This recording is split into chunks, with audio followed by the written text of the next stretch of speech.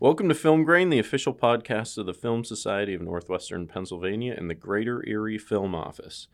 We preview film productions and events in the region and speak with creative entrepreneurs as Erie carves out its part in the wider industry landscape. I'm John Lyons, filmmaker, teaching artist, and the executive director of the Film Society. My name is Stuart Nash. I'm the director of the Greater Erie Film Office and a filmmaker. This week on Film Grain Dinner and a Movie at the Bourbon Barrel, we're presenting the 20th anniversary of The Matrix, with selected shorts from the Animatrix as well. Our guest is filmmaker Mike Berlin, and we will discuss Undercover Billionaire and Erie, Pennsylvania on screen. Film Grain Dinner and a Movie is our Wednesday night film series. Events take place at the Bourbon Barrel, 1213 State Street in downtown Erie, Pennsylvania. The series features a big screen, wonderful leather couches and table seating options, and great company. Dinner's buffet style and included with your admission. We have vegetarian options every week and gluten-free on request, plus table service all night long. Reserve your seats when you order online at filmsocietynwpa.org. This Wednesday, we celebrate the 20th anniversary of The Matrix. This event is sponsored by our friends at R. Frank Photography.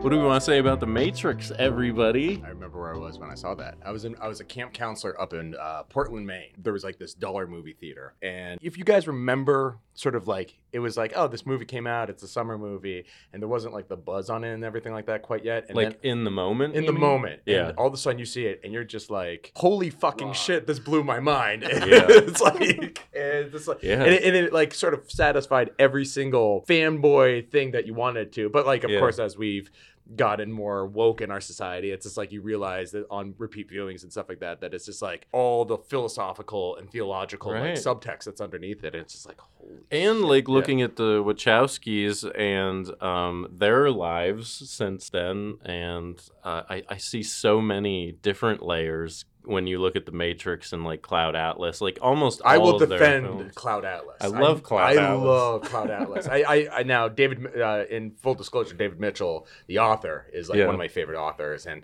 he does this thing where every single one of his books are tied to the other one, and he actually has like a connection from like it all culminates. Well, we'll see, but he's not done. He's still with us, fortunately. But like it all culminates with this one book, the Bone Clocks, and and like all you have to have.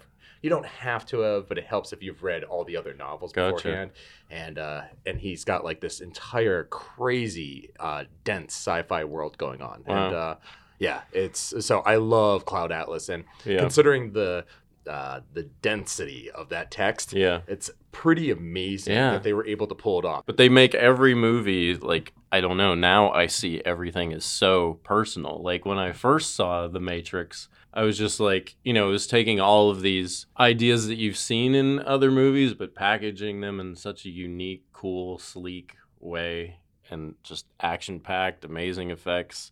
And now when I watch them, kind of through a different lens of, experiencing their careers and their stories, the filmmakers I'm speaking of, I see a lot more in The Matrix than I ever did before, other than, how we all feel sometimes plugged into The Matrix. I remember seeing it when it came out in, what was it, April, I believe. The Matrix, the original Matrix.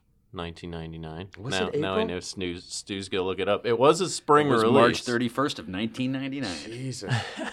Why did I see it? Well, maybe you saw it in a second run or something. I saw it at a dollar theater. So that would explain it. That would be a second run. Yeah. So for I me, did not see it first run. You did not see it first run? And when I saw it, I was like, why didn't I see this on the big screen? And I know Erica, to call her out. I know Erica, our president, hasn't seen it yet. No, she has not. And I'm going to make sure that she doesn't leave and she sees it all the way through, because I think it's a really important film. Like, for me, it changed everything. Like, I posted today on Facebook, just kind of reflecting back. In 1999, when I had to decide to go to college for art or to go for computer science, because I love both. I chose what I thought would be the more practical route, and I chose computer science. But I loved both of those worlds, and The Matrix really, melds both of those perfectly. And after I saw that movie, Fight Club, Being John Malkovich, Magnolia,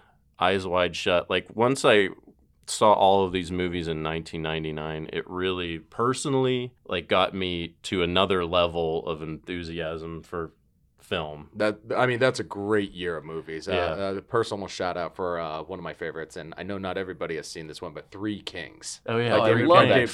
That's a great it's pretty much Kelly's Heroes and stuff like that, and I can see that. Yeah, but it's just like. Talk about a movie that starts off as one thing and totally turns its head on something different. And there's some crazy stories about that. David O. Russell, another thing you can look online is notoriously difficult with actors. With Clooney especially. With Clooney. Oh yeah. And I actually met the AD who broke up the fight and quit on set. And Nice. all of this is detailed in a pretty good book called Rebels on the Backlot, and it goes into the details of what Russell does to. He was running his set like a fascist dictator essentially, but he's a hell of a filmmaker. So Yes. hey, Well, you mentioned Magnolia, which my wife says to me, which I really like that movie. She says to me sometimes, well, at least it didn't rain frogs. And I was like, oh, easy, back off. And I was like, I like that movie. But what about you in The Matrix, Stu? What do you remember from first time you saw it? So First you were time late I was getting to I was it a late little bit. seeing it. I think I might have seen a documentary on the technical stuff on the backside of it, which I was completely blown away. With all the cameras. Yeah, all the cameras. bullet time. That's right. Yeah. Even the fact that a lot of it is all practical. The Yeah. majority of it is practical. Matter of fact, all the blowing up and the bullets and that one hallway scene with the columns. That is just phenomenal. It really does hold up too. Yeah. Oh, It's crazy. okay. And I love Joey Pants too. So What do we think about the sequel or the fourth one that's just been announced? I'm very excited. I'm impartial. It's okay. I'm sorry. This is I want to give them benefit of the doubt because I respect them as filmmakers. Boy, does it sound like a cash grab. By the way, maybe they lost some in this lawsuit, and now they need to. Who's starring? revive Does it say? Keanu's back. Yeah, and Oh, Carrie yeah. Ann Moss is back. I don't know if Lawrence Fishburne is back. All right, so I guess to wrap us back around, so we're having this event to celebrate the 20th anniversary, which is this year. We are, as part of it, we're not making a big announcement about it, but I would love to do a costume contest. I'm going to come dressed as someone from the film. I think, Stu, you are as well. I'm thinking about it. I've heard I'm rumblings. looking. Trinity. I'm thinking something a little more heavenly. Okay. All right. So feel free to come dressed up, but no weapons or toy weapons, please. And we will have some prizes. We've got a big Halloween costume party coming up, so I can see free admission there, which will save you $20 and some future screenings and Bourbon Barrel gift certificates. So, come dressed up. Why not? Let's celebrate. So in addition to The Matrix, I didn't want to just show The Matrix because I really like a lot of the Animatrix.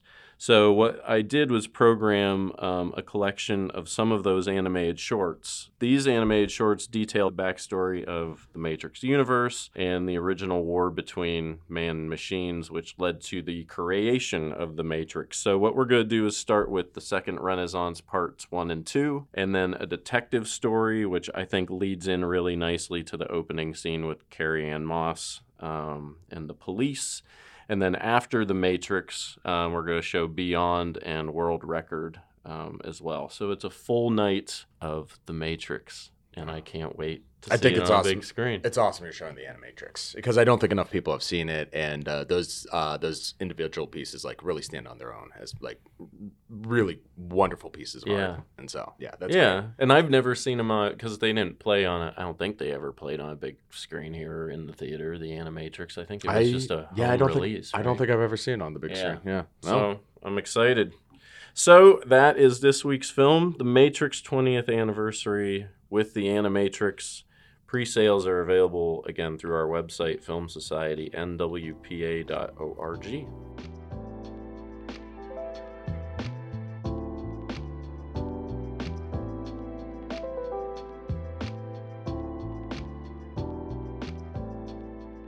We're now joined with our guest, Mike Berlin. Mike, again, thanks for being here. Tell me a little bit about your film background. Where did you go? At Denison University, liberal arts college, right outside of Columbus, Ohio. Really, actually beautiful, and got a great experience there. Like just learning the sort of the philosophies of filmmaking and stuff like that, and doing one of those intensive studies where it's just like you're watching 3 movies a day, and like you're going from French New Wave, German Expressionism, Italian neorealism, and stuff like that, and at the same time being able to learn how to load a Bolex and Scoopik and your original SLRs on 16 millimeter and Super 16, and we would have these big Steenbecks and learning how to edit, and it's hard to imagine now, but like back in the day, like this, dating yourself, Michael. This was if you guys remember this, there was the question of like, is it going to be film? Is it going to be digital? It's like, well, film looks better, and so it's always going to be film. Luckily, we had Tommy Wiseau to do both at the same time, so we could compare. Well, there's something I think we all learned along the way, that commerce wins out and digital is just cheaper and easier. So it's just like, so I walked out with this brand new shiny film degree, and all of a sudden I decided to go to New York City, with a short stop to LA in the meantime. What did you do in those short stops? What got you to LA and then to New York? Realizing that Erie wasn't exactly the hub of Hollywood yet. What year was this? This would be in LA was, oh boy, LA is 2003. I go the out Matrix Revolutions. Yeah. Yes. My story is one of poor decisions and heartbreak and woe. I go to Los Angeles and I do a bunch of like PA gigs and everything like that on short films, and I worked on some good stuff, and eventually and I'm miserable because it's Los Angeles and it's like just sort of like this sprawl and this desolate wasteland of dreams and stuff like that. And you had stars in your eyes. I did have stars in my eyes. They were blown out quickly. The concrete jungle. And I make this decision, this awesome decision at this point. It's like, you know what? I really have to go back, finish getting my degree and stuff like that, because it was like a question of, should I stay out there or should I go back? And I was caught up at this point with my credits and everything like that, but I needed to just go back and get a few more things just to sort of make it official. And I was just like, what else am I going to learn? Which was sort of right, but it's just like, I think I was gonna give my mother, an aneurysm if I didn't do it. Right. So I go back, but I had gotten a job offer to work on a pilot as an assistant editor. I don't think I've ever told you guys this story. And I was just like, and you have to understand, particularly in Los Angeles, pilots are a dime a dozen. Like, they're coming, they're going. It's just like, and you'll work on some that seem like they're incredibly positive, and the right producers and the right talent is associated with it, and then for whatever reason, it doesn't end up happening. And the name of the pilot that I turned down to work on was called Entourage. Oh, wow. One of those great kicks in the nuts where it's just like, no. Like Kevin Dillon or right, Matt Dillon. Matt Dillon. I'll pass. No. I'll pass. I don't need to do this and stuff like that. And I mean, part of it is just like, you're young, you cocky bastard. Yeah, it's like you just think you know. Oops. You just think you know. And it's just like, and not that I love Entourage, but it's just like, that's good. I like it. It was entertaining for what it was. Yeah. The first 3-4 seasons. Yes. I enjoyed it to a point. To a point. Anyway, so it's just like, so you missed that one. I missed that window, and I go back and I get my degree at least. So stay in school, kids. It really pays off. I'm kidding. Drop out now. Oh. Well, seriously, we had the discussion of film school or no film school. Let's hear Mike's opinion. Obviously, my opinion on it. I think if you could do it over again, I wouldn't.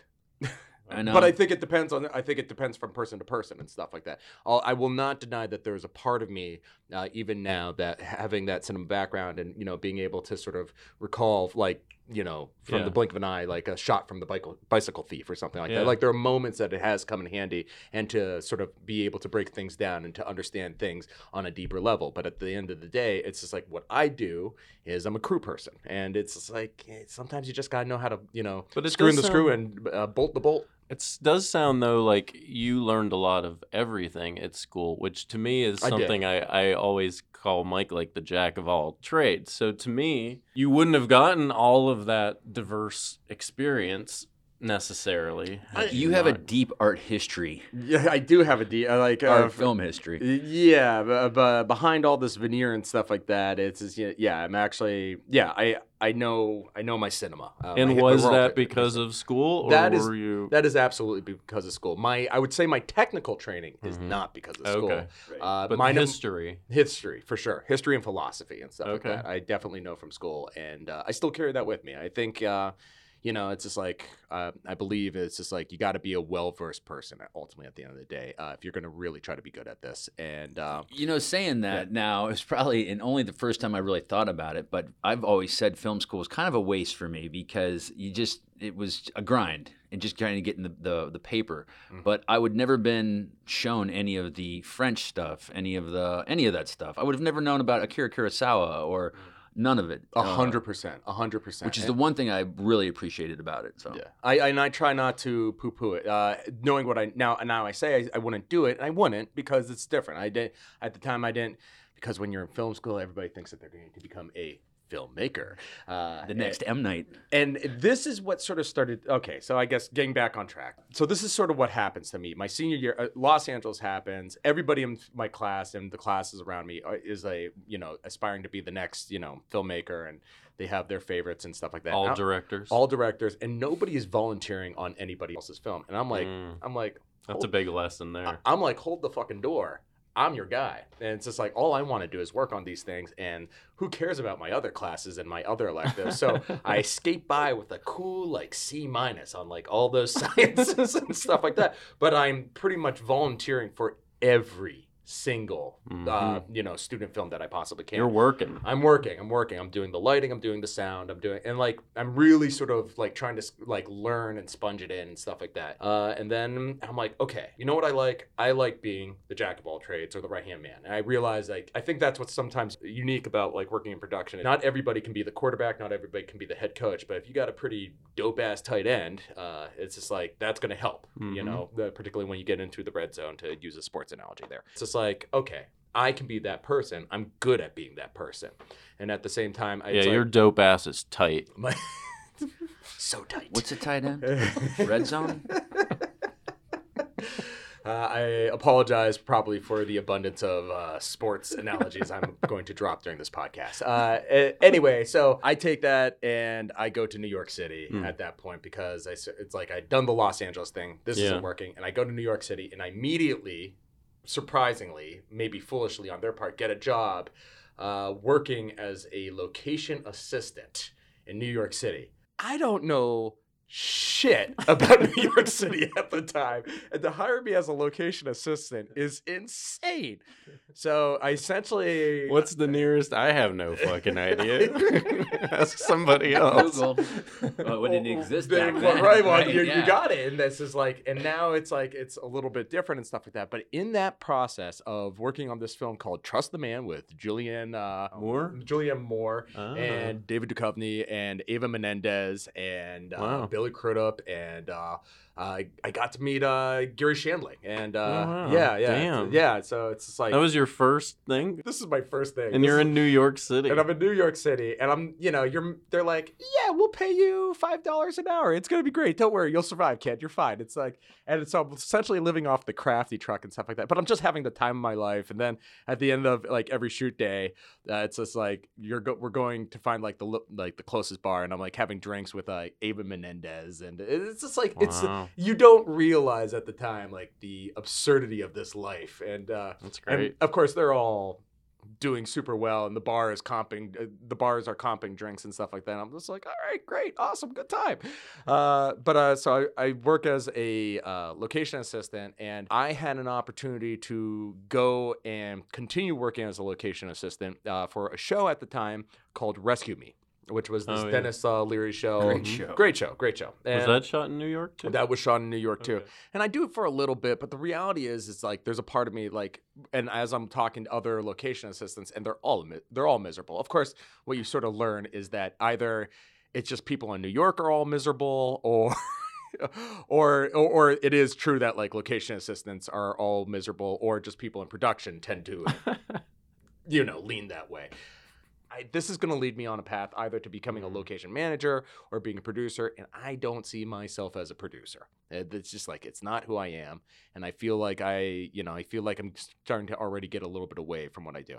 And so I get this internship at a company called Music Choice, which at the time... When was this? This would be around 2006 or something like that at this point. So it's all sort of happening pretty quickly for me. And Music Choice is like, hey, yeah, we need somebody running the studio, doing the lights and all that kind of stuff. Like at the time, it's like MTV, VH1 are still happening, but it's just like, there's no way that I'm just going to be a PA there. But Music Choice, this small network and stuff like that, is just like, okay, we'll take you in. And they have all these like cable contracts and everything like that, and they'll come back into the So they were pretty established. They were pretty established, yeah, and but small on the scheme of things. And they needed to hire somebody fast, and this is not the way you should be making decisions, but it's like, hey, we really need to hire somebody before Tuesday next week because we got Amy Mann coming in. And I'm your guy. And so the first interview that I ever shot was with Amy Mann. Wow. And sweet. Yeah. And then my second interview I ever shot was with Fat Joe. and just sort of, again, sort of this eclectic, weird sort of thing that ends up happening. I work at Music Choice as sort of the studio coordinator, director of photography for about 2 years. And then it's just like, I'm sort of not learning anymore. And they've got a step and repeat style of doing things. And then it's like, I need to just sort of throw myself back into the wild. And I do that without many contacts. And I start networking, and I grind and I grind and I grind. And you're picking up small jobs here and there from like just from the various websites that are at that time sort of posting themselves. And this would be for a timestamp around like 2008, 2009. And I start picking up jobs, some jobs as a grip, some jobs as a gaffer, and start working for various production companies and stuff like that. And the key to the story, kids, is show up early. It's show up early and shut up and listen. That's it. That's Make the key. a good impression. That's the key. Like, show up early, shut up, and listen. And that's what I did. And I had enough wherewithal to do that. And so I would continue to get callbacks and stuff like that. Do not act like you know more than you do, because the chances are, particularly when you're 20 and you think that you have the world by the balls, you think you understand, and then it's just like that was the one smart thing that I did. It's just like, I just realized that I didn't know shit. And the older that I've gotten, the less I realize I know. Because you don't get to make a lot of mistakes and stick around. You really don't. You really don't. Because there's a lot of people waiting to fill your shoes. Yeah. Anyway, so I work, in the meantime, I'm working on these reality television shows that being day players and stuff like that, and substituting. So you get into reality TV bit by bit, because I know that this is the gist of, and we're going way long here, I'm sure, but this is the gist of, I start stepping into reality television shows and having interesting moments and experiences and stuff like that. And reality television is now just starting to sort of overwhelm your standard episodic television at this point.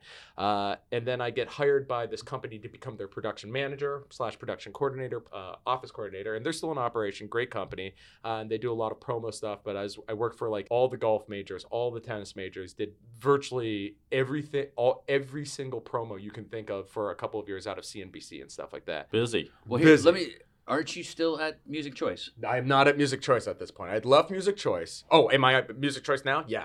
That comes back around. He left. I left. Right. Yeah. Okay. I do that. I sort of burn out for a little bit, and I almost think that I'm going to quit production. But then I'm like, you know what? I'm good at this. And that company, it was just like, that was a lot to probably handle. And I'm still sort of too mentally immature to be handling it, even though I'm doing the paper. Even though I'm doing my job well, it's just like I wasn't in a place that I was able to handle it well. A lot of pressure when you're doing those kind of things. Anyway, I go back and I'm doing the grip and gaff stuff. Can you really quick explain the lot of pressure? Oh, the lot of pressure. I mean, okay, so you got to understand at this time. Is it just so fast paced and they're not really taking the proper time because they have to turn this stuff out crazy? It's not just that it's fast paced. At this point, I'm like 27, 28, and I'm on at the time, here's a great example. One of the days that I feel like I'm staying up until 3-4 o'clock in the morning, and I'm working 7-day work weeks. When do you turn around the next day? I mean, I'm sleeping at the office type of situation. Okay. They had a shower there, and I did this for about a year and a half and change and stuff like that, because I'm really doing it. You're burning the candle at both ends. On both ends, and Sounds probably like not fun, living, though. and probably not living the healthiest of lifestyles either. To be Understood. yeah, read between the lines. You got to keep the energy up. You got to stay away. That's true. That's true. Kids, it's called stranger danger, and stay in school. Even though I said don't stay in school. Anyway. Nice. So long days. Not a lot of sleep. Here's an example for you. I'm in Dallas, and I'm doing a shoot with Jerry Jones, and they are building the new Dallas Cowboy Stadium that costs $1.8 billion, and we're doing a big presentation piece for CNBC, and I am sitting in the room with Jerry Jones. Wow. Yeah. In the meantime, we are finishing, and I promise this is not going to get political. We are finishing up, in the meantime, a shoot that we just did in New York City at the Trump Towers and stuff like that with an orangutan, and the world. That's the president of the United States is you're that- referring to, Mike? He's not an orangutan? Oh my gosh. Okay. Wow. That makes so much more sense now. I thought he looked familiar. Anyway, so I'm finishing that up. At the same time, I had a shoot that was happening remotely in St. Louis with a company called Build-A-Bear. That's where they're headquartered. Ah. And then I was prepping for another shoot in Los Angeles. I forget who. I think it might have been like Tory Burch or something like that. And then I was going to have to spin around, go up to Saratoga, and do a thing for ESPN. I'm just All at once. And I'm production. And when you're production man, you're managing the crews and stuff like that, and you're just trying to make sure that logistics are there. And I'm working for a guy who is probably to this day still the most. I won't say him by name. He's probably the most talented director of photography to this day that I've ever worked for. But I thought for a while that my name was Motherfucker, not Mike. He was a screamer. And I think he definitely had some daddy issues. That's beside the point. That's my shot. But I won't say his name. Anyway. So yeah, I get burned out. Holy I get shit. burned out. And Yeah. my friends, my one buddy said I pulled a Chappelle before Chappelle did, and I went to Africa for like 6 months. And Wow. I got off the reservation. I Yeah. backtracked through Africa, and that's a whole different podcast. So, but I come back with a new perspective that, hey, maybe it's not so bad to be in America and, and be working in production. Things could be worse. When you came back, is that when I met you? When we met you, or was I don't think we meet yet, because Okay. then I start working on. I find another company I work with, and I'm still friendly with a lot of these guys, and my buddy Gerald Prezzo and stuff like that, who brought me on because I got blackballed in New York when I left, and when I confronted this guy, I'm like, hey, why are you doing this? He's like, if you're not with us, you're against us, and you're competition at this point, and he pretty much blackballed me from all the vendors, like because. And because before I left for Africa, they're like, hey, call us when you get back. And then all of a sudden I can't get people to pick up the phone. And so this guy blackballed me. So I've been blackballed before, and it's hard. It's like, it's a real, and like, then, it's like, should I just quit? Should I move? All that kind of stuff. And Gerald was the one. So I worked on this. What was his name? Gerald Prezzo is the one who sort of saves me, so to speak. Brought you back. I work as a PA one day on Rachel. It was one of the cooking shows. Rachel Ray. Rachel Ray. And we're Okay, doing you're this, a PA. Yeah, and I'm a PA, and they have clearly under-budgeted him, and Gerald is just feverishly trying to figure out what he's got to work with, and, it's for the network, so it's got to be of a certain standard, and he's just like, and it's me and a couple of PAs and stuff like that, and he just sort of starts like, he's like, can you grab me that flag? No, I need it to be a double, a single, and stuff like that. And you step up. And I'm just doing this at this point. Because that's what you do. And he's like, and then he sort of starts he starts taking it a little bit further. He's like, hey, He's relying on you now. What I don't realize at the time is that he's just like, because in my head I've just gone through, I wasn't just production managing these shoots back in the day. I was also, as soon as my production managing I was done with my responsibilities, I was swinging and doing utility and gaff work. Of and you course. got to understand, these are some big, like, some of these shoots are multi-million-dollar shoots. So it's like, so that adds to the burnout. But I'm learning, just absorbing all these things. So I'm starting to do all these things, almost like muscle memory at this point. And we get done with this shoot, and it's pretty much just at the end of the day, then just me and Gerald. And Gerald's like, hey, can you sit down for a second? He's like, I'm a $150 PA in New York City. He's like, where the fuck did you come from? He's like, I was like, what? He's like, dude, he's like, you're not clearly You're not a PA. You're not a PA. It's like, you're very clearly not a PA. He's like, you just helped me do my audio. You changed my lenses, checked my sensors, black sheeted the camera. It's like, and then at the same time, you're doing like all these like. Get me a coffee. Right. And yes, all that kind of stuff. Because I worked at a coffee shop when I was in New York to help things like the odd jobs you'll do. And I was just like, and I told him the story. And he's like, okay, you're my guy. You're my guy. And at that point, nice. That's fortunate. Yeah, I got really fortunate. And it's just like, and you know, Gerald, I will take a bullet for Gerald and stuff like that. And it's just like, he's even called me. It's like, hey, I need somebody and stuff like that. And it's just like, don't pay me, I'll come through. At this point, fortunately, like a devotion. He's like a brother to me at this point. And you have those connections in film. Mm-hmm. I would consider you two fine gentlemen to be two connections like that. And it's just like, that's like, okay, I'm going to do whatever I can for this guy and girl sometimes.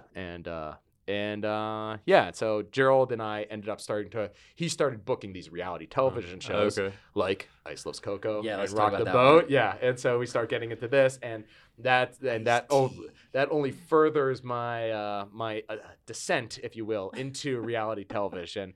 And at a certain point, I come back to Erie, stock market crashes and stuff like that. And I just think I'm. Whoa! Let's back up. Let's back up. Okay. You just brushed over Ice-T there a second. Now, I remember you telling me a story one time, like he purposely would not call you by your real name. Yes, this is okay. So Ice.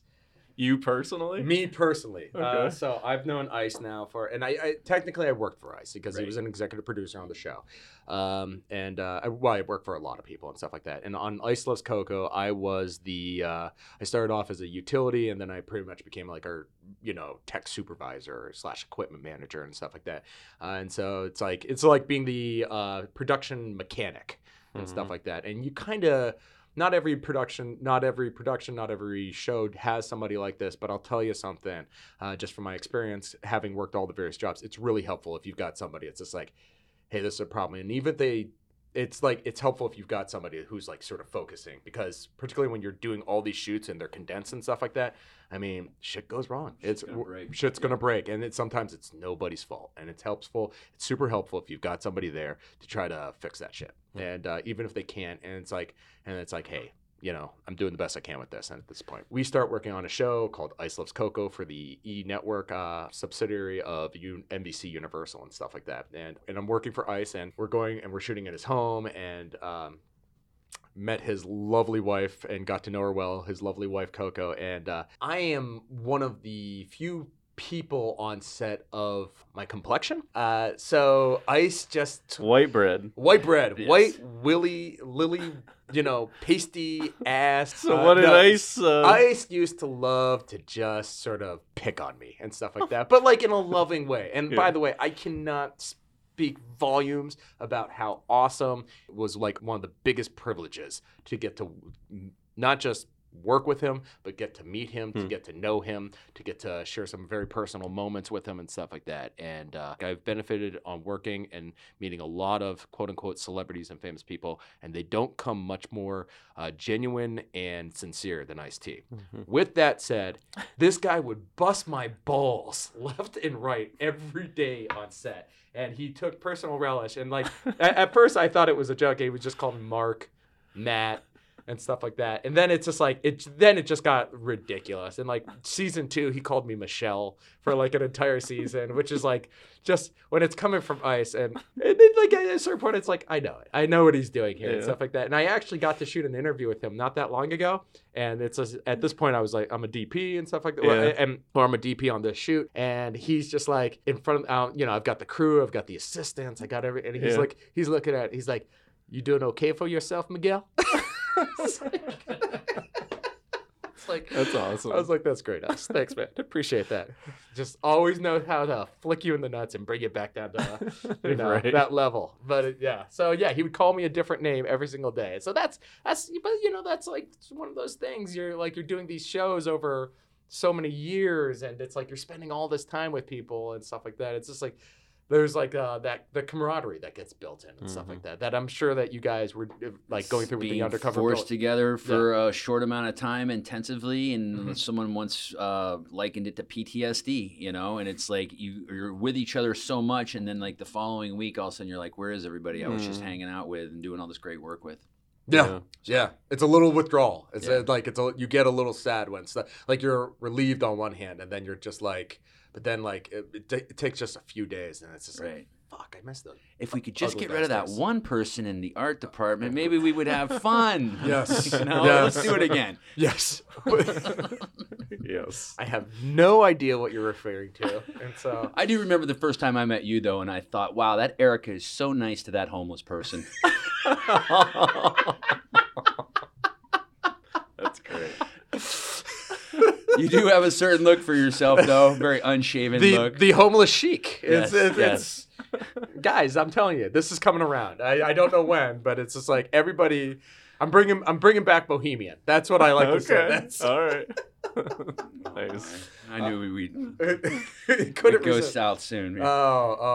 We haven't even hit our nadir yet. Tell us about the big boat. The big boat. Oh, yeah. The big boat. So I think now we're safely into you guys. You want the juice. You want the fun stuff. Give us some juice. All right. So first things first. I should throw this out there that I will probably not name names. Don't name names. Just because on top of that, you signed an NDA, but I can talk about stories.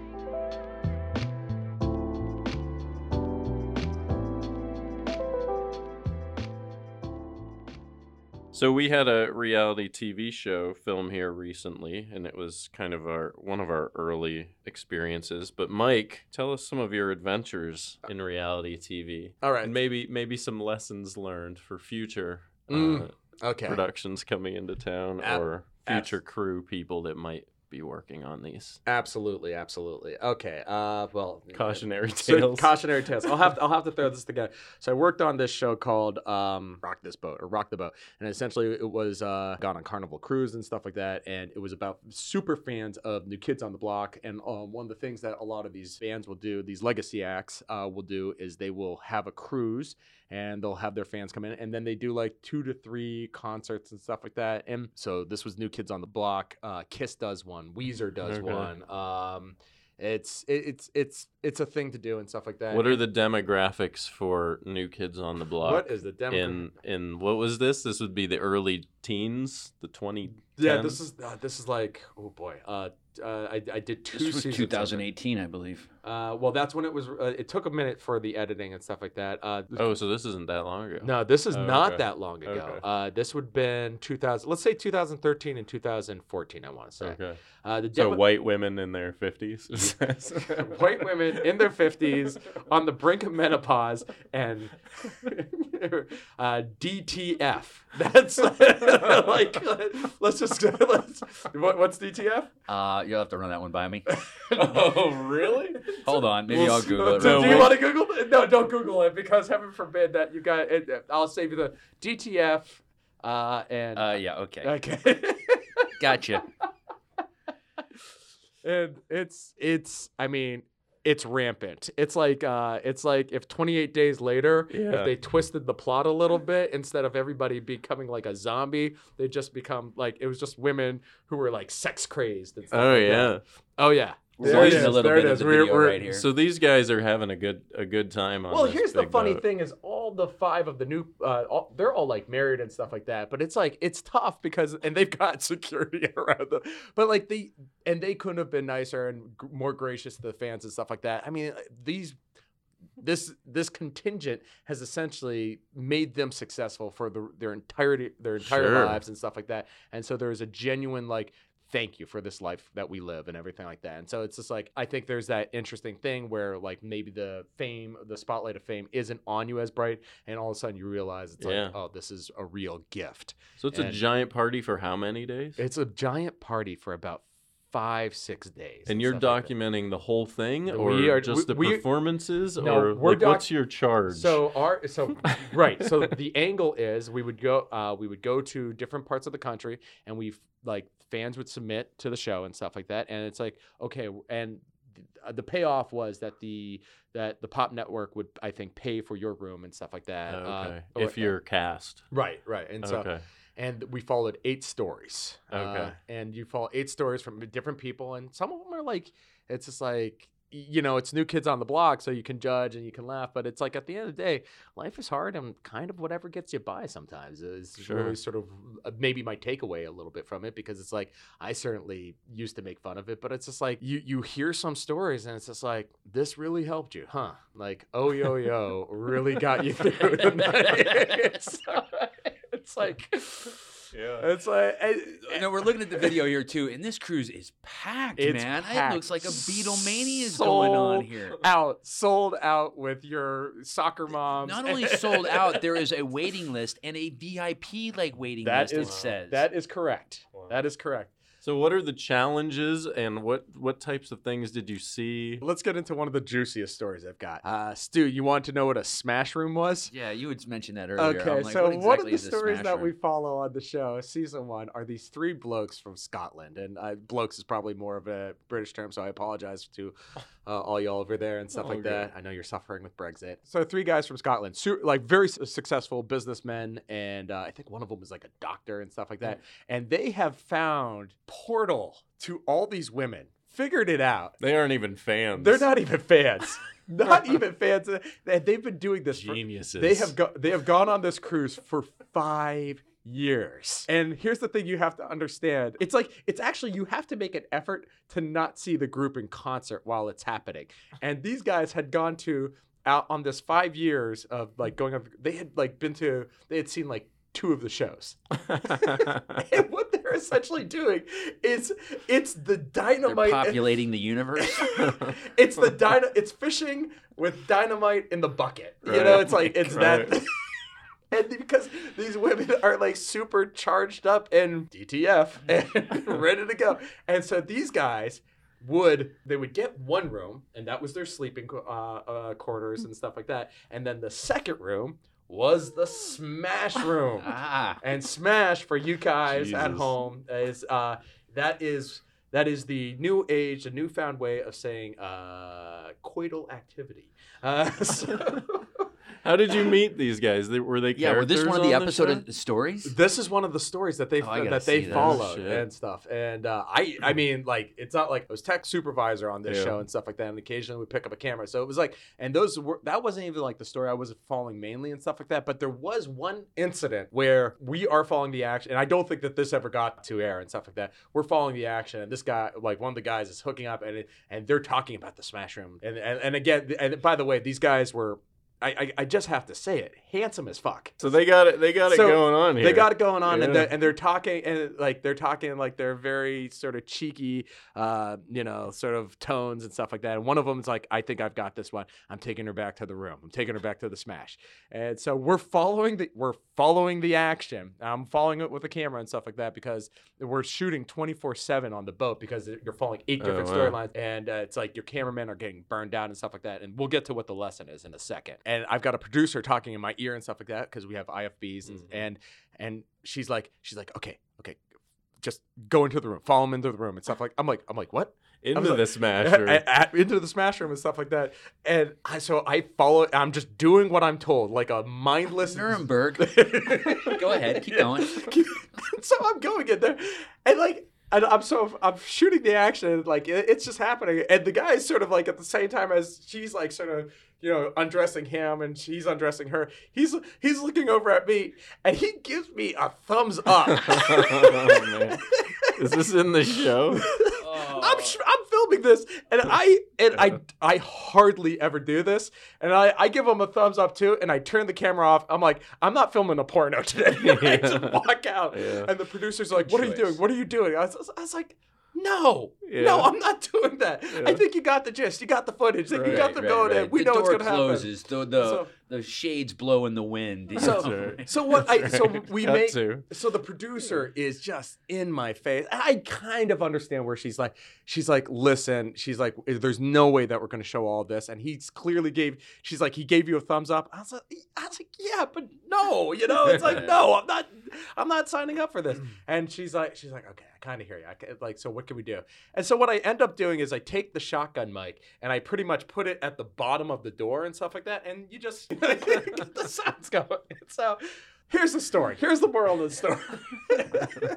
First things first, never do anything that you're not comfortable with. Mm-hmm.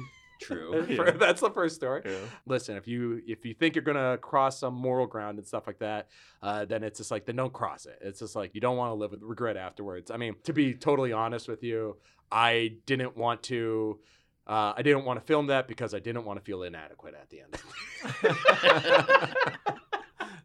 How many times have you felt that Inadequacy? No, that moral pull working in reality TV? I've had a few, and I mean that's the reality. That's the ugly side of reality television, because it's like you are sometimes filming people's You're sticking a camera in somebody's private life. Yep, absolutely. I've been there. Yeah, and the producers love it. Yes, they do. Yes, they do. I mean, this happened to me on Ice Loves Coco, and it's almost, to be honest with you, every reality show I've ever worked on, that's happened. There's a moment. Right. There is a moment, and I won't act self-righteous. There have been times that I have probably crossed that line and stuff like that, and it's just like, probably, it's just like I'm doing my job and stuff like that, and that, that's the ugly, it's like you're trying to get called the next day. So it's real for certain moments, yeah. For emotional, psychological. Yeah. I listen, the reality was I didn't morally really have a problem that these guys were doing it and stuff like that. And I was like, I don't want to film what's essentially about to turn into a porno here. And so that's what I don't want on my resume. And so what are the challenges of filming on a boat out in the middle of nowhere, surrounded by tons of people? Right. Okay, well, this is, how do you coordinate that? It very difficult, and that's actually the real lesson I wanted to get to.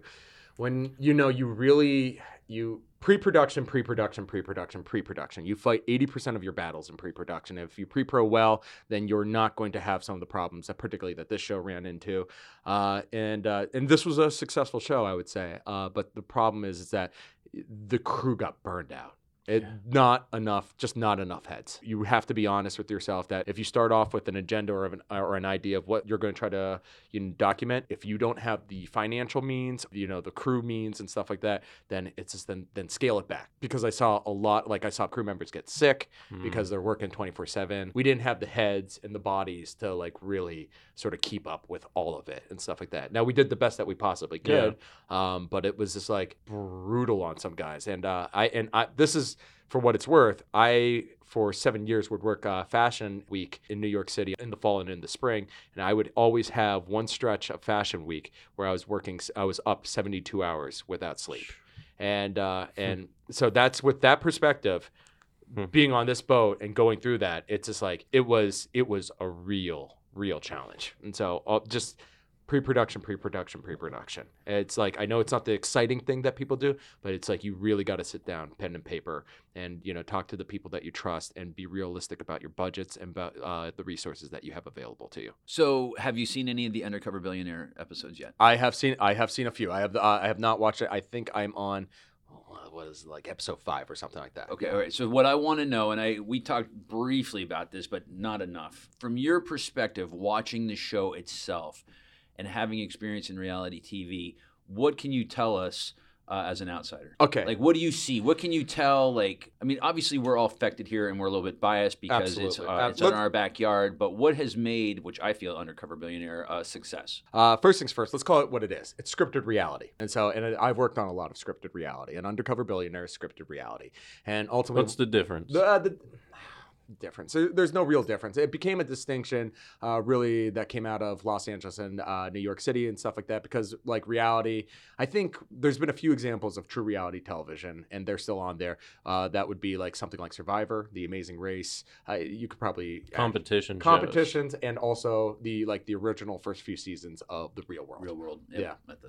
Real World was, that was a game changer. That's real reality. That's TV. Real, as close as you're gonna get, except for being a documentary or something. Right. So what you have now is, and after a certain while, people sort of started to feel funny about the term reality television, because then you would have these, what you would have is the sort of these Oz type of people behind the scenes, sort of trying to not manipulate, but sort of guide. guide the plots. Big Brother, Bachelorette. Yes. Okay. Yeah, guiding these things and guiding Alcohol. guiding the stories, and the term reality television didn't feel appropriate, and so they changed the term. And what's really said is like it's scripted reality. Undercover Billionaire is scripted reality. Now there is a big percentage of that, and it varies from show to show, maybe sometimes from episode to episode. What percentage of that is reality, and what percentage of that is scripted? I would say this about Undercover Billionaire. I think that a huge percentage of it is actually reality. But there are moments, and we sort of talked off mic and stuff like that, when they're getting into the flipping the houses and stuff like that. It's There's just like a story arc. there's a story arc, and what you really have is almost like any show where it's like, and I've seen enough of them. It's like you have your office and everything like that, where there's like, and they're like, okay, this has to happen, this has happened, this has happened, this has happened, Right. this has happened. By episode, whatever we need to get here. Yeah, listen, I get it. We live in we're super cynical nowadays and stuff like that. But at the end of the day, it's like you're trying to entertain people and you're trying to tell a story and stuff like that. It's like Alfred Hitchcock once said that it's just like reality is boring. It is. Reality is boring, and so you have to dress it up a little bit, and I think for fake. and I think he was and I think he was referencing the fact that he had no interest in ever doing a documentary and stuff like that, because it's like, why would I do that? It's like, it's not interesting to me, and so you do have to dress it up a little bit, and you do have to guide it a little bit. It's the nature of the beast. It's the nature. You wouldn't of the be beast. watching. People Right. wouldn't be watching if it was So here's following a guy for 3 years trying to start a business in anywhere USA. Exactly. I mean, so, use your common sense caps, people, and stuff like that. Now, this is what I will say. I think it's a good show. I find myself super entertained. I think it puts Ari in a good light, which God knows we need. And it's just like, I think it puts Ari in a good light. And it's just like, it's pretty well shot, actually. It's just like, I think they drone shot some things to death, but it's, no disrespect. Personal, Yeah, it's a Yeah. personal thing, but it's like, but you do need but it does sort of do a nice job of like doing the establishing an exposition of where you are and stuff like that, because people aren't familiar to Erie and stuff like that. And the other thing, the shining light, the greatest thing about the show is Glenn. He is what you're seeing, despite some of the machinations of the producers that is clearly happening behind scenes and stuff like that. I think what you're watching is, and yes, it's hard because he's a billionaire and like people are like, well, so he's in stuff. But like, I think you're actually watching him have this real experience, meeting people. The one that really stands out to me, I think, is it episode 2, the soup kitchen and stuff like that? Yeah, that's Like, a good one. He's having a real moment right there. Yeah. Like he's not faking that. Yeah. And that's the thing. It's like you have this protagonist and stuff like that. The concept's a little silly and stuff like that. And yeah, sure, he at the end of the day, and I think he even says it a few times. It's like he could just leave and go back to his life and everything like that, and or wave his wand and Right. And make a lot of these people's lives a lot easier. right, and none's the wiser. And for what it's worth, I think some of that gets fudged. But it's like, but I don't know. I think some of that's a little fudged. That's my hunch. But and I'm sure you'll never get a producer to be like, nope, it was all authentic, and we started with $100. I'm like, sure you did. Wink, wink, nudge, nudge. I gotcha. And so Glenn started with $100. That doesn't necessarily mean that you have to think of it like, that doesn't mean that he's necessarily flanked by sort of helpful means around him. Pre-production, folks. And obviously it's like, going back to the sports analogy, he's got fullbacks paving the path for him through the line. Yeah. And that's the thing that you'll never see and stuff like that. But he's an interesting protagonist. He's and an he interesting- has screen charisma, and He does, because it's like at the end of the day, you do feel like he's a real person. He's not an asshole. He's super likable. Yeah.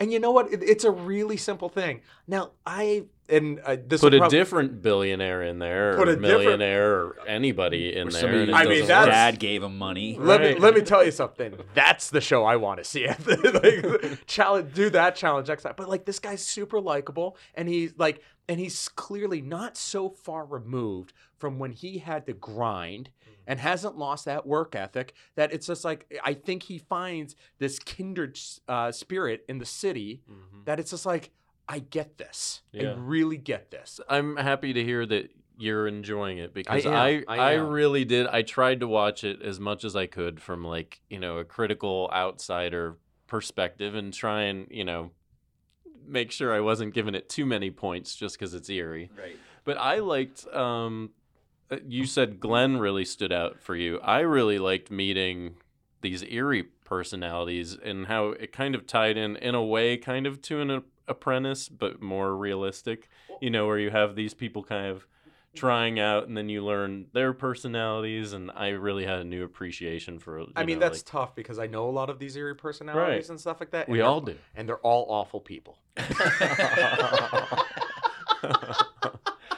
All horrible people. I mean, that's really the script. We'll call RJ right now. But I'm kidding. No, I thought the character of that's a lie. That's a lie. The character of the city and these people that just happen to shine. I thought it was great. Well, and I can't believe we're going to say that. I mean, like, I give him a ton of credit because it's like so many times it's like, listen, we all read the Reader and stuff like that, and Once Upon a Time read the Times. It's just like, but it's just like there's we got enough challenges and things that we have to overcome, and we all know it. But it's kind of weird, like leave it to a scripted show like Undercover Billionaire to come in and kind of show the pluck of the city. Yeah. I'm not gonna lie. When I started the show, I was like a little bit like, okay, let's see and stuff like that. And I try not to watch too much reality television because I've worked it so much. Would you watch any other reality TV show other one? I mean, you only watched this really because it was about Erie, though. I did, and yeah, we forced him to start. But like I found, but all of a sudden, a funny thing happened on the way to the forum, so to speak. It's like I find myself, it's just like I'm enjoying this. Yeah, I really am enjoying this, and that's the show. At the end of the day, I think the producers did a good job of doing exactly that. If you actually give it a real shot and turn off that critical, brain of yours for a second, just let yourself just sort of sit back and watch it and let yourself have just an emotional experience with it and let it entertain you at the same time, because it is pretty entertaining. It's like, so I thought they did a nice job.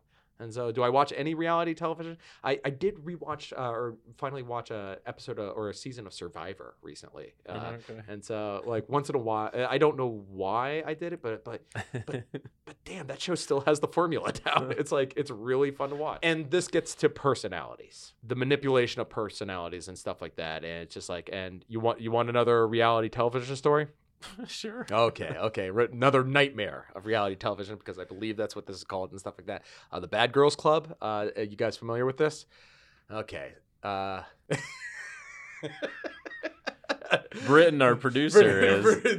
The Bad Girls Club takes, I would say, 5 young 20-something-year-old women who all come from different backgrounds and settings and stuff like that, and puts them all in a house, and it's like the whole thing. It's like, what happens when you start being real? And I drink a lot. A lot, and I think that the producers are really honestly looking for somebody that is, and I don't think it's on air anymore. I think, and are looking for somebody who is not sound of mind. Gonna guess that there was a little bit of this on Undercover Billionaire, and there's on this on every show. Is a lot of times in these shows, particularly when it's set in one location, is there's a sort of, because they'll have the security cameras and stuff like that, there will be the room where they're sort of editing and storing footage at the same time, and the producer's like, Brittany, we need you on set and stuff like that. And they'll be walking her by, and they will sort of walk her by the room as somebody has given like the confessional and stuff like that. Oh, okay. Yeah. And they will have it queued up to when the other girl, Destiny, is talking shit on Brittany. Right. And Brittany hears this stuff, and the producer will be like, just be checking the messages as they're slowly crawling in front of that room, and pretty much Brittany will get just charged up at that moment. And so this one time, it's like we were filming it, and this girl, like, they're doing this move, and I've seen the move already, and it's just like, and I'd seen it done on other shows, and this was the first time, and I was only day playing on this one, and so they're doing this move, and I was working utility on this thing, and as she's walking into the room, she's slowly taking the earrings off and taking off jewelry. I'm like, oh, this is gonna go well. And like, they open the door, and like a cannonball, boom, she goes right for her and stuff like that. And all of a sudden, you think you're on like a Jerry Springer type of show. It's just like producers let it happen for a little bit, and like, you got the footage, get him. I'm watching the trailer here. I'm like, this is horrible stuff. Chicks are just swinging and punching each other. Pretty much. Oh man. I see a apple teeny, and then I see a punch, and then I see another apple teeny and another swipe at somebody's face. And the best thing is like first day on set, they always start off as BFFs. We're gonna be friends forever and stuff. Yeah, and like. So this is the difference, I think, because when I was dealing with the producers for Undercover Billionaire, I didn't get one bad vibe or one, I don't think distrustful or anything. But that's the difference was like a do-good show versus a gotcha show, and that's how they were saying the new model of these reality TV shows is moving. It is, and I think a big part of this is it's not just the producers on your show, and I don't know who was the producers. I mean, it's clear that the producers on your show, because they break the fourth wall a little bit here and there, but it was very clear that they have sincere and honest intent. True. And it's just like, that's the kind of stuff you want to work on. It is. And they have a clear and honest intent of trying to do the right thing. Yeah, you got to have your hook, you got to have your gimmick a little bit. But it did feel like edutainment to an entry level kind of small entrepreneurial. I kind of learned a few business things along the way, actually. I was like, oh, that's really sound advice. Which is different than most reality. And I would also say this, part of this has to do with the network, Discovery. Yeah, and it's just like that. There's like that can't be overlooked and stuff like that. I mean, if something's going to be on E or some of these other networks and stuff, not to besmirch E and stuff like that. Yeah. Sometimes it's fun to give into the carnal and sort of our baser instincts and stuff like that. But it's just like Discovery does sort of hold itself to this standard and stuff like that. And I mean, I think at the end of the day, and again, I'm not trying to just like be like they're the best, but like they did a nice job. And so it's just like, and I hope people in Erie actually watch the show too. I think it's inspiring. Yeah, and and not just that, I think the show deserves a bigger audience. I hope it's, and I people hope are it's watching it in Europe. I mean, they're getting good. People are deviating their flight plans to come to Erie to eat. That's the film-induced tourism is crazy. That's fantastic. Yeah, you've never seen a model like this in reality TV where a business is left behind. Yeah. And you really have it, and it's just like that deserves a ton of credit. And so I hope that the city, and again, I know that sometimes we get like cynical and critical about things and stuff like that, but we should just be wrapping our arms around it. It's just like, and for beauty marks and blemishes aside and stuff like that, I think I did a nice job of showing the city, and by my understanding, giving people an opportunity, local crew members and stuff like that. I mean, there's this one totally degenerate kid that I know named Jesus, who I understand has been getting an opportunity. I mean, he's clearly fooled them. Clearly, because like a young Mike Berlin, he steps up. He's a go-getter. He'll do whatever. Jesus, if you're listening, I'm coming for you. Okay, that's it.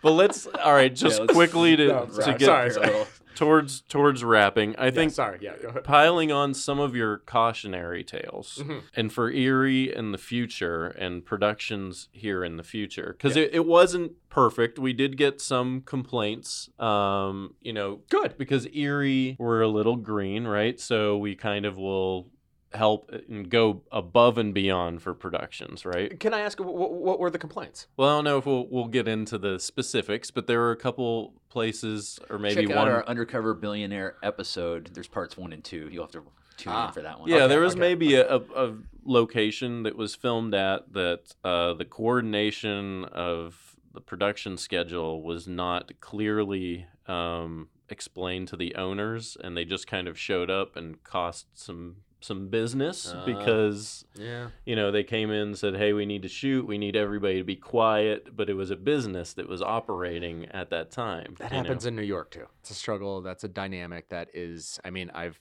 seen it when it's done well, but most times it's but people can say no, right? Erie can say no, right? You can say you have a choice of, do I want to show my business in it's called marketing production. Yeah. And I mean, listen, I get it. It's just like you're probably losing out on business that you sorely need and stuff like that. But you have to understand marketing.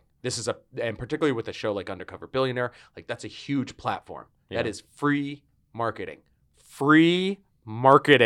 And that is a legitimate gripe, but it's just like, what in this world do you know that it's like you have it either all one way or you have it all the other way. Sure. You're gonna have to give a little to get a lot. Yeah.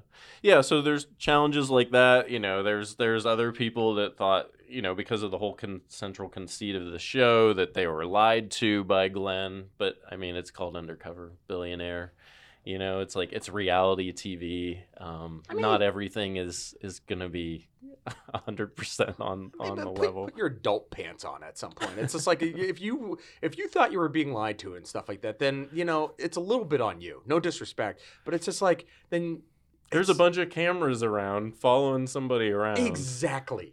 That's normal. That's your everyday life. Excuse me. I mean, I clearly there's clearly some page in reality that I missed here and stuff like that. Yeah. It's just like then a little bit of me is like, well, I hear you, but what the fuck did you think it was?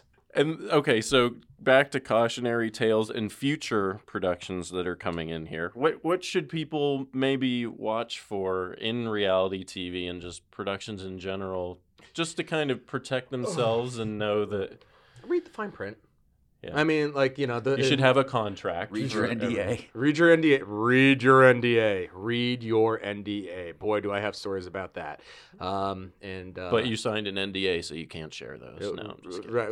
Well, I can share some. Like particularly with social media nowadays, people lose their damn minds. Where it's just like they're posting live from on set and stuff like that. It's just and it is just like it's a tight wire. It's like, how stupid can you be? It's just like, put your phone down. And then that's a whole nother podcast. You're the director in your social media. One thing. You're a PA and you've got your social media going. Right. GTFO. By the way, I've seen it not just with PAs and stuff like that. I've seen it with camera operators. I've seen it with audio guys and stuff like that. And it's just like, it's unbelievable that people just seem to not use their common sense and just lack the filter when it comes to posting shots from on set onto their social media and stuff like that. And it's just like, what do you think your NDA is all about? So I think we were really spoiled with Undercover Billionaire as far as a showcase for Erie and the city. Like, and I think that some of the businesses do have a legit gripe and stuff like that. I mean, I don't know. Can I name names and stuff like that? Or okay, I won't get into that then and stuff like that. But I think some of the businesses actually have a legit gripe because of the premise of the show, where he was coming in and stuff like that. And it's just like, you want us to train you to be our competition? Yeah. Those are the businesses that I'm like, okay, I get that. I really get that. And I don't know, and that's where I don't necessarily condone everything. But with that said, what the business owners can do is at the end of the day, read the NDA, read the fine print, and make sure you're asking the questions. You can ask the producers questions, right? Yeah, and it's just like, and here's maybe something that you can ask for if you're a business and stuff like that. I want to see. Can I see like a reel? Can I see a sample of other shows and other work that you've worked on? Good. Because guess what? You're gonna find out really quickly what type of production it is. Great Details. All about the details in the pre-production. Yes, and also here's the other thing. Figure out what time of day that you want them to shoot. You do have some say in this situation. And it's just like, and if your peak hours are 4 to 5, and if you're okay with it, fine. But it's just like, no, we don't want to lose that business. Then have them either after those peak hours or before those peak hours. Just be smart about it. Think about it a little bit. But you should use it to your advantage. Mike Berlin, thank you for joining us today. Oh, man. Thanks, man. Thank you, guys. Good luck editing all this. And love the show, by the way. And so, yeah. Thank you, listener. Can I send a quick shout out? Sure. I just want to say hi to Joe and Betsy Batoriak. Nice guy. Yeah, longtime supporters, the film community here in Erie. That's been our episode. You can buy tickets for the Matrix 20th anniversary and the rest of our programming at filmsocietynwpa.org or at the door the day of the event. Next week, our guest will be filmmaker Jim Morton to talk about his new film, Help Me, which just finished production in northwestern PA. And on October 21st, we'll be joined by some of the people behind Erie's coolest Halloween costume party, A Nightmare on State Street. Make sure you follow us on social media. You'll find all the tags and links in the show notes for this episode. Until next time, this was Film Grain. This podcast is produced by Edinboro University Center for Branding and Strategic Communication. It's part of the Northwest Pennsylvania Innovation Beehive Network.